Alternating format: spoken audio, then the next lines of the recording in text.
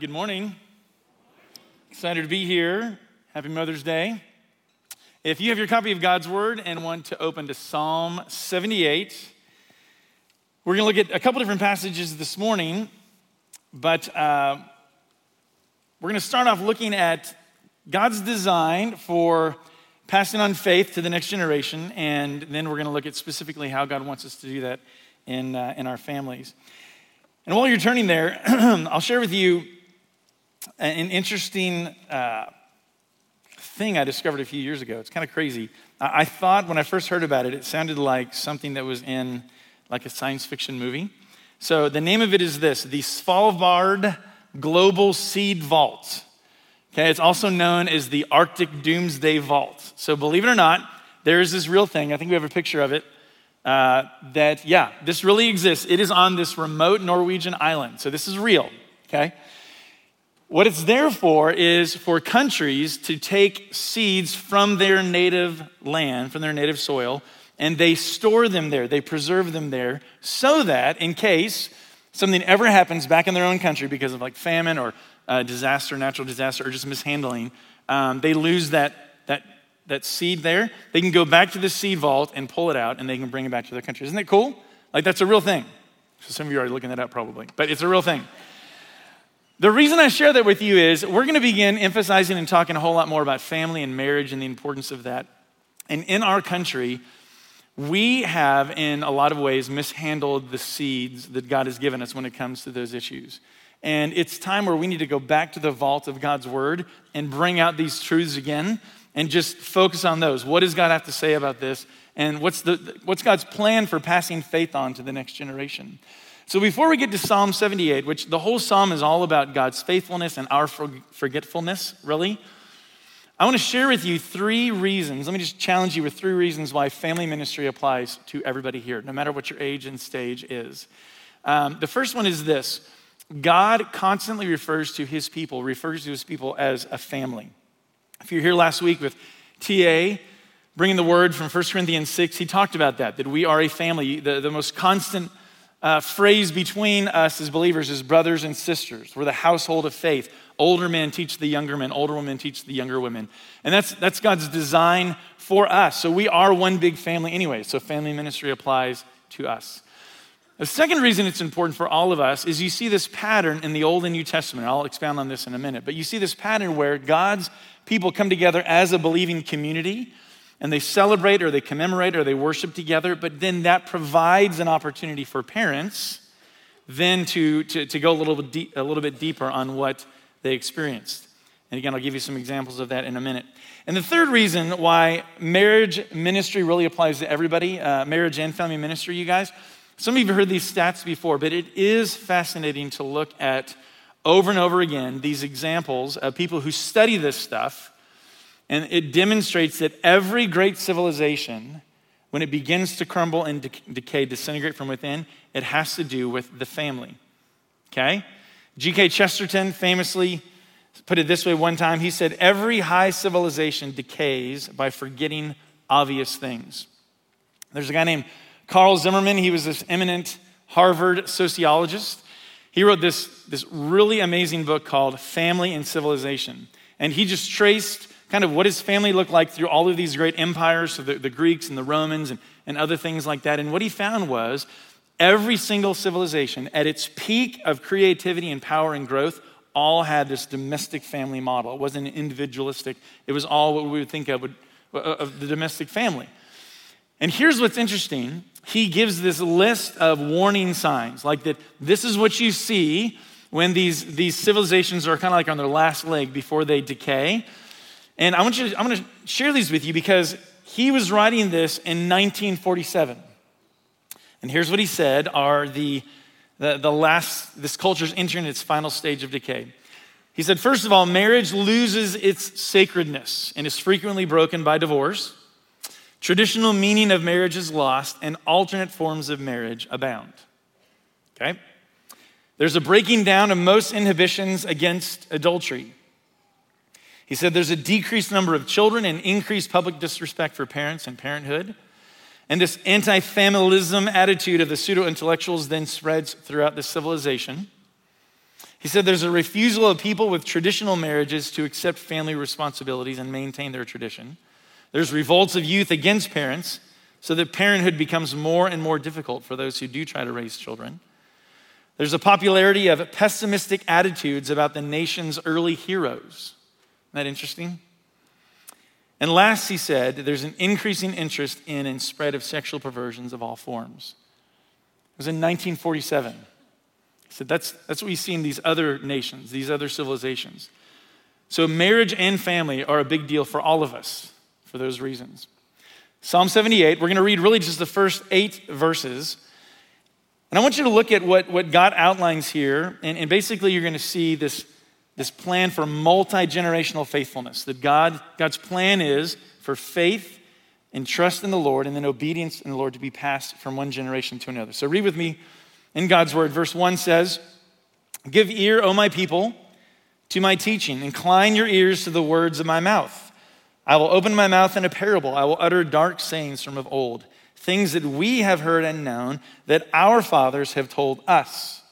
We will not hide them from their children, but tell to the coming generation the glorious deeds of the Lord and his might and the wonders that he has done. He established a testimony in Jacob and appointed a law in Israel, which he commanded our fathers to teach to their children, that the next generation might know them, the children yet unborn, and arise and tell them to their children." You guys see the pattern there? Children and grandchildren, even great-grandchildren. So that, here's the goal, so that they should set their hope in God and not forget the works of God, but keep his commandments. And that they should not be like their fathers, a stubborn and rebellious generation, a generation whose heart was not steadfast, whose spirit was not faithful to God. So here's the task. Each generation has this responsibility to teach. And he mentions 2 things: the wondrous works of God, that's in verse 4, and the eternal words of God, that's in verse 5. We're supposed to pass on what we've seen God do, who God is, what God has revealed. And then there's this result. So here's the goal, and 3 things are mentioned here. This goal of multi-generational faithfulness is first of all, that the next generation knows God's works and words.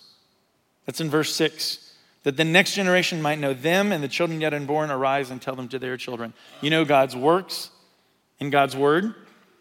Second result of this is the next generation puts their confidence in God. That's what it says in verse 7. So that they should set their hope in God.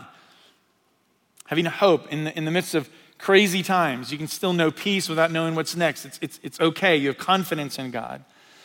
And then the third result of multi-generational faithfulness that is mentioned there is the next generation remembers and then obeys. The rest of this psalm goes on and talks about Israel's history where they constantly forgot what God had done, and then they remember or they forget, and then God remembers, and it's all about them forgetting. It goes through the time of Joshua and into the time of the Judges. And what's so interesting about the time of Judges, you guys, is this book starts off, Joshua's generation dies off, and it says, another generation grew up who knew neither the Lord nor what he had done for Israel. So this is, you come out of Egypt, and then you're gone into the promised land, and you're conquering, and then you get to this next generation. They don't know who God is or what he's done. So how does that happen? Whose fault is that? And guess what? Now you enter into one of the darkest downward spirals of Israel's history during the time of the Judges. So this is the multi-generational faithfulness model that God wants us to pass on. And parents are the primary agents that God wants to intentionally do this, pass on truths to the children, but God wants it to also happen in a community where we can't do this alone as parents. We need the community to surround us to provide what these parents need. So here's the pattern. I mentioned this a little bit earlier. There's a pattern you see in Scripture where God's works and word are commemorated by the community and then illuminated by the family. Okay, if you're into alliteration, I'll say that again. You like that? The pattern is this: God's works and word are commemorated by the community and then illuminated by the family.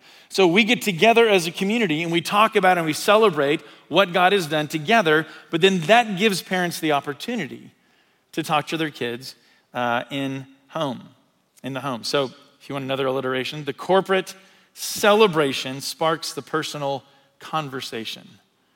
The corporate celebration, what we're even doing right now, is supposed to spark this personal conversation that you have in the home. That's God's plan. So here, let me give you some examples. In the Old Testament, in the book of Exodus, you've got the Passover, this big celebration of God's people where they symbolically act out reminders of God's deliverance, okay? And God specifically says, when your children ask you, why are we doing this, Dad? Then you tell them, here's what God did for us. You pass that on. Same thing you see in Joshua 4. God does this really amazing miracle where they cross the Jordan River. It's a miraculous crossing. Joshua says, hey, we're going to take 12 stones. We're going to build a memorial. And then in time to come, when your children say, hey, what are those stones for? You tell them what you saw God do. So there's this pattern where God is trying to put in front of the people, but also the children, this visible picture, a reminder. When they get into the promised land, God had like the tribes split up into two halves, and six were on one hill and six were on another, and they all pronounced either God's blessings or God's curses as a community, but that's right there before the eyes of the children. In the New Testament, we've got symbols, right? We still celebrate them today. We have communion. What do we do communion for? We have baptism. We had a baptism just a little bit ago. What is this all about? God's trying to give us an opportunity as a community, as we celebrate a believing family here, then the kids can say, so what is that about? And for our children, guess what? God gives a really clear opportunity in something called marriage. It's before their eyes all day long. Ephesians 5 says, husbands, we've got this living parable here, and you are going to be you'll be playing the role of Jesus in your marriage. And you are to model imperfectly and by God's grace, but you are to model what it looks like for Christ to lovingly lay down his life for his bride. That's what I need you to do. Wives, your assignment, you'll be playing the role of the church. And your job is to model by God's grace imperfectly, but you're going to model what it looks like to submit to Christ. And that's going to be before your children. 2 nights ago here, we got to celebrate the different marriage ministries that are going on in this church. God makes a big deal about marriage. But guess what? Ephesians 6 then, right afterwards, it says, hey, by the way, fathers, it's your job. Bring up your children in the training and instruction of the Lord. It's still going back to you, parents talking to your kids. So you got this one main way that God is passing on faith to the next generation. It's through these symbols, these opportunities, these ceremonies. And these also, they remind children, hey, I'm part of a bigger family. I'm part of a bigger community. And this is what my parents are all about, but then I get to talk to my parents about these things. Here's where we have a challenge, and this is part of what we're going to be doing here in our ministry. We do a really great job here on Sunday mornings for your children. But here's what my friend Kurt Bruner pointed out. We've been so busy focusing on what's happening on the weekend that we're missing out on what's not happening in the homes during the week. We have, more than ever, some of the most incredible programs for kids ever. Like, I think some of you recognize, when we were kids, we had like flannel graph, like story time, like that was kind of what it was. Now we've got amazing stuff, so many more amazing things for our kids. But the bigger issue is this getting transmitted at home? Is there anything going on later on? Just think about the hours. Like, you got 1 hour here versus all the opportunities during the week when you can talk to your kids, if you'll take them. That's what we're going to see here in this other passage. But this is where it's interesting. I want you to think of it this way. Me and my grown-up kids, we love to go see movies together. So we'll make it a big deal if it's like a final chapter of a movie coming out or something we've been looking forward to. We'll talk about it. We're all going to go which one will reserve seats and maybe buy snacks. And we usually actually try to ride together and talk about the movie before we go. But I want you to imagine we go and see a movie together, and it's like an epic Academy Award-winning movie. It's really a cliffhanger or a real movie. And we get in the car afterwards, and we don't ever talk about it. We just ride home in silence. Wouldn't that be weird? What we do when we go to the movie afterwards, it's exciting in the car to say, what was your favorite part? Or what did you like? Maybe the next day we're still talking about it. But here's what's going on. A lot of times in our families, we show up here at church. It's a big deal. We make it a big deal. There's all this amazing stuff going on. Kids hear these great lessons. And then we get in the car and we never talk about it. It's like it didn't happen. And I think for a lot of kids, they're like, so wait, was something supposed to change or be different? Like what's supposed to go on now? God intends for the primary discipleship to be in the home where you have the opportunity, like literally given to you, to pass on your faith to the next generation. So let's look at this in another place. Turn back to Deuteronomy 6. And here is why this passage is really, really helpful, because God actually gives a very specific way that we can do this as parents. If you want to, you can swing by Deuteronomy 4. I'll just share it with you real quick. In Deuteronomy 4:9, the whole book is a series of sermons by Moses before Israel goes into the promised land. And he's reminding them of a lot of stuff. And here's what he gives them. He gives them this warning. Sounds like what we read in Psalm 78. Look what it says, or listen to what it says in Deuteronomy 4:9. Only take care and keep your soul diligently. Some versions say, watch yourselves closely, lest you forget. Remember what we just read in Psalm 78? We don't want to forget. So many times we forget what we should remember, and we remember what we should forget, right? Lest you forget the things that your eyes have seen, unless they depart from your heart all the days of your life. Make them known to your children and your children's children. So this is my job as a parent, as a grandparent, that I'm telling my kids, this is what I've seen God do. So let's read this together from Deuteronomy 6. This chapter is important, by the way. Jesus quoted from here 3 different times, twice while he was tempted. But the big one, when he was asked, what is the greatest commandment? He went right here, starting in verse 4. This is called the Shema. In Hebrew, that means to hear, and it really means listen with an intent to obey. But it starts off in verse 4. Hear, O Israel. So he's talking to the community.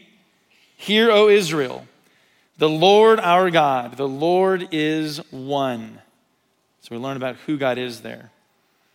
Verse 5, you shall love the Lord your God with all your heart and with all your soul and with all your might, literally all your muchness. It's all your everything. And these words that I command you today shall be on your heart. You shall teach them diligently to your children and shall talk of them when you sit in your house and when you walk by the way, and when you lie down, and when you rise. You shall bind them as a sign on your hand, and they shall be as frontlets between your eyes. You shall write them on the doorposts of your house and on your gates. So from this chapter, I want to give you 3 big principles that you can apply. The first one is love completely. Love God completely.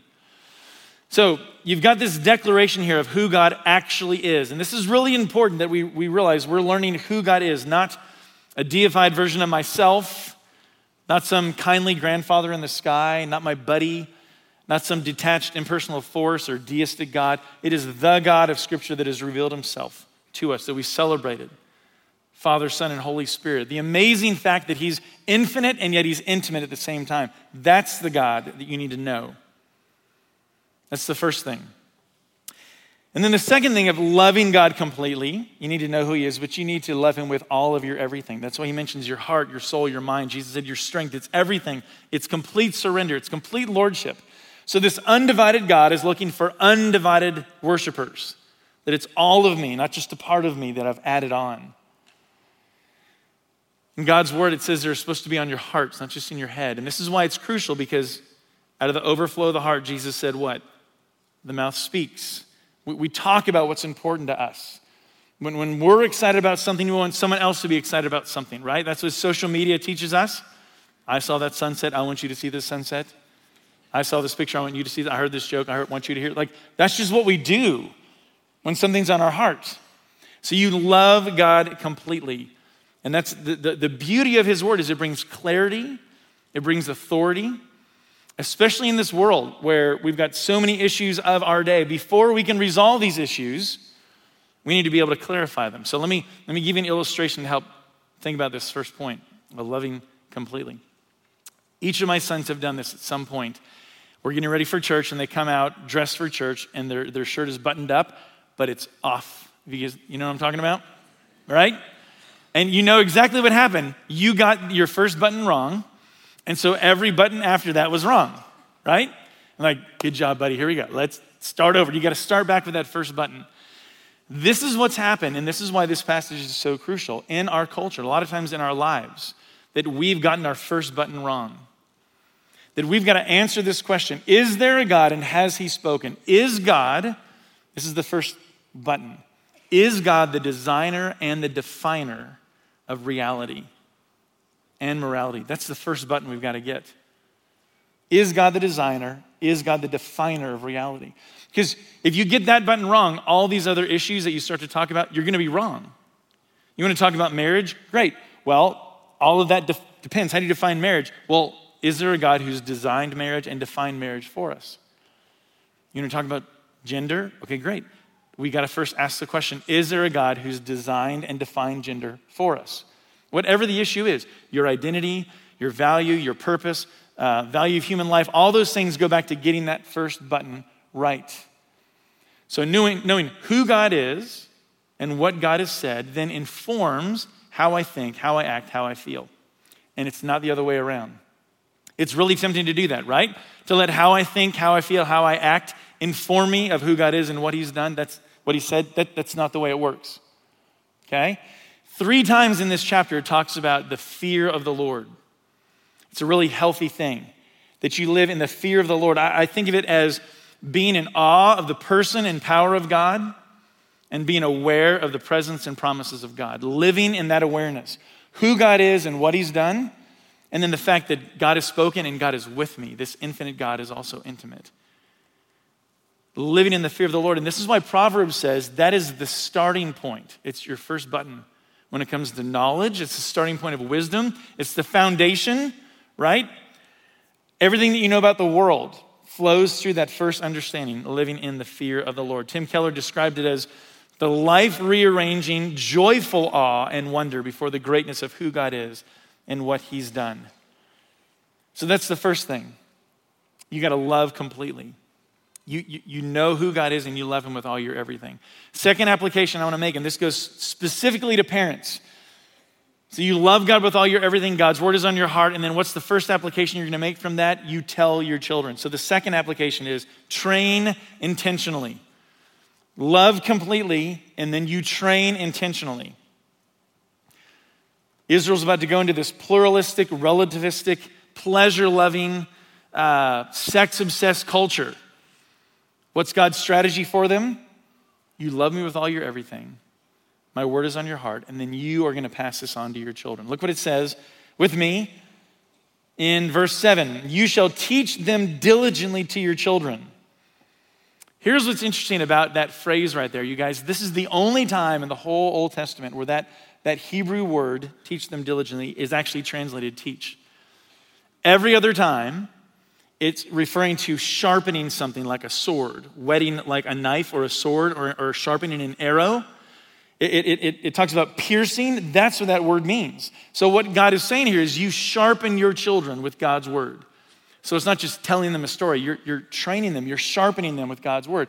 Psalm 127 actually says children, they're a blessing, they're heritage, but it says they're arrows. You're sharpening your arrows to go make an impact. Arrows aren't meant to stay in the quiver, right? You take them out and you aim them and then you launch them. That's what your children are supposed to be, like arrows. Not boomerangs, by the way. That's the plan. So the second part, this is where we get a little more specific. You teach them diligently to your children. You shall talk of them once a week in a group setting.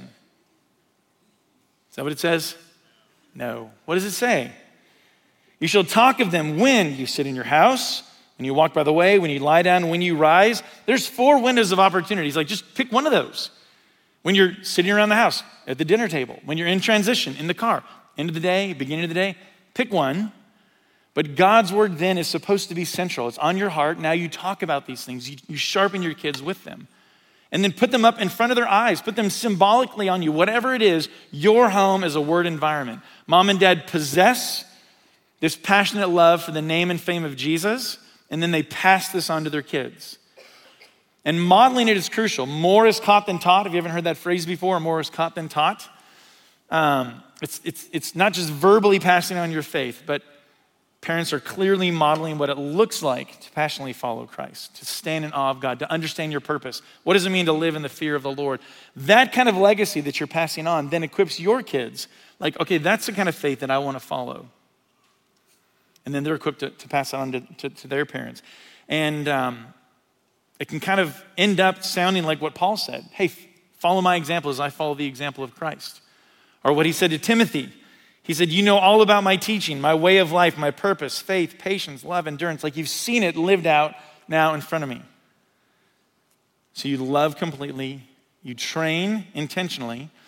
This third point, it's at the end of this passage that I want to skip to, starting in verse 20. But let me just tell you what Moses does. He says, let me just remind you of something. When you go into this land and you're living in houses you didn't build, and you're enjoying crops that you didn't plant and wells you didn't dig, don't forget. Sound familiar?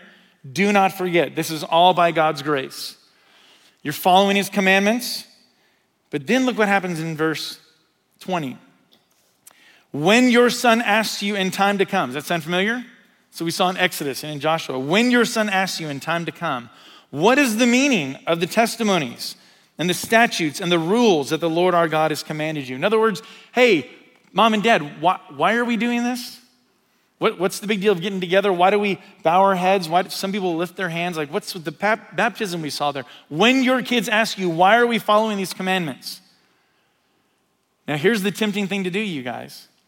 It's tempting to skip to verse 24. Verse 24 says, and the Lord commanded us to do all these statutes. It's really easy to go, well, God said so.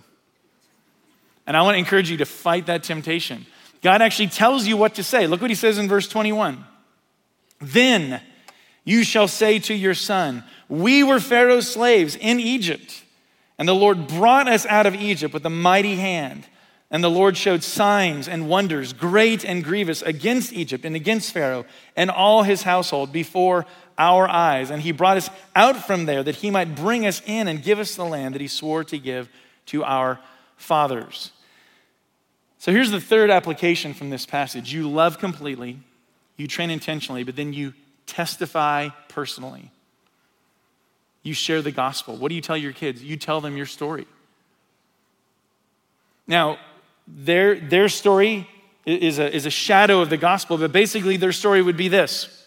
Well, son, I was a helpless slave, but God entered history to rescue me by his grace and with a mighty hand. And I only escaped the judgment of God by taking shelter under the blood of the Lamb. That's unfamiliar?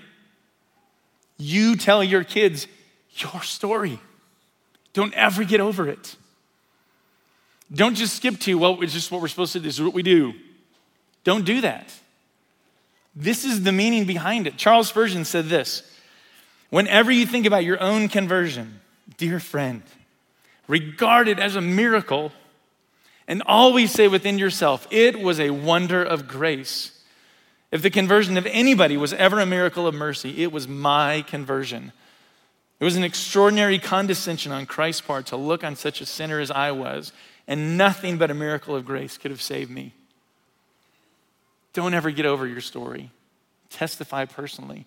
Parents, our kids are not looking for perfection. I think they know you're not perfect. What they want to see is the reality of a relationship with Jesus that makes a difference. They just want to know all the stuff that we do, like, does it really change how we act at home and what you do at your job? Does it affect your marriage? How does it affect your priorities and what you spend your money on? That's just what they want to know. And so for a lot of kids, I don't think they're rejecting our theology. I think they're rejecting our hypocrisy.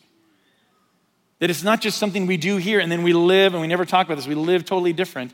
They want to see like, okay, I think you do love God with all your everything.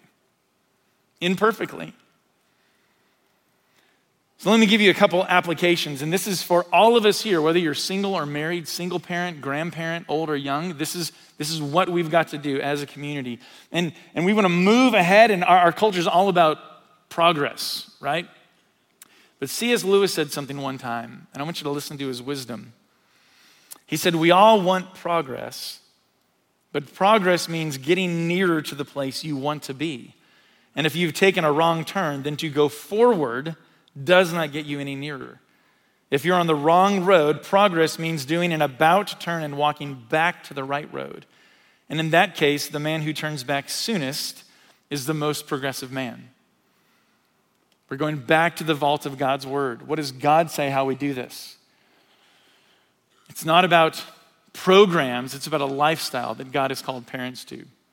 So, for an application, let me just give you two questions. Question number one.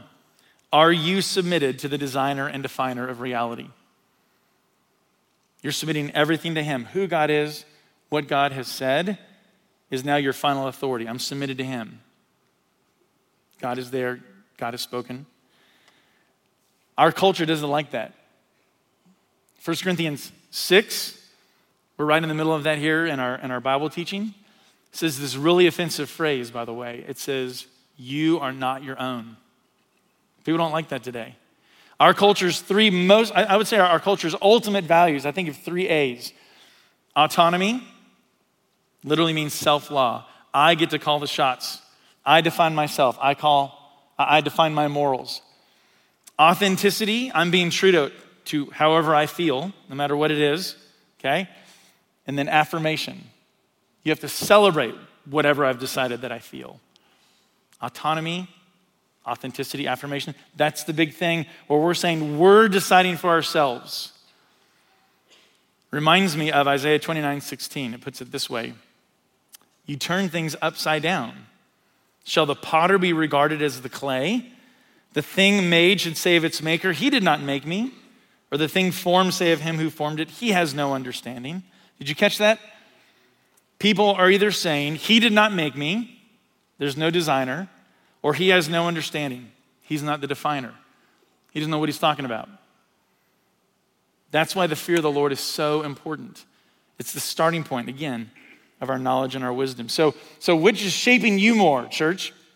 Christ or the culture? You don't want to just be an echo of our culture. You're going back to, okay, God's the designer, God's the definer. A high view of Scripture is going to produce a high view of marriage, a high view of family. That's just what it's going to do. Hebrews 13:4 says, marriage should be honored by all. The marriage bed kept pure. That we're all upholding God's design, his exclusive design for sexual activity. So that's the first question.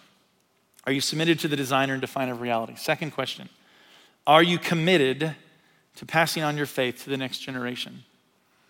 This generational mindset we keep talking about. Dietrich Bonhoeffer said, a righteous man is one who lives for the next generation.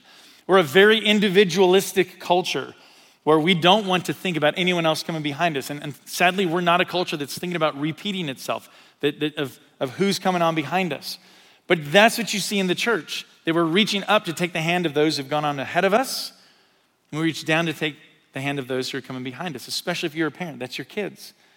But there's a ton of ways you can get involved doing that in this church. But I don't want you to just think of this as children's ministry or family ministry. I want you to think of this as evangelism and discipleship, spiritual formation. The number one way to evangelize someone, you guys, is to raise them in a Christ-honoring home, rooted in relationship. That's a huge way you evangelize someone, and then you disciple them. Whether or not you're a parent, your great task is to magnify the name and fame of Jesus for the world, but also for the next generation. You're passing that on. So you might not be currently called to marriage and family, but Scripture says we're supposed to pass this on. Listen to some other examples from Psalm 44:1.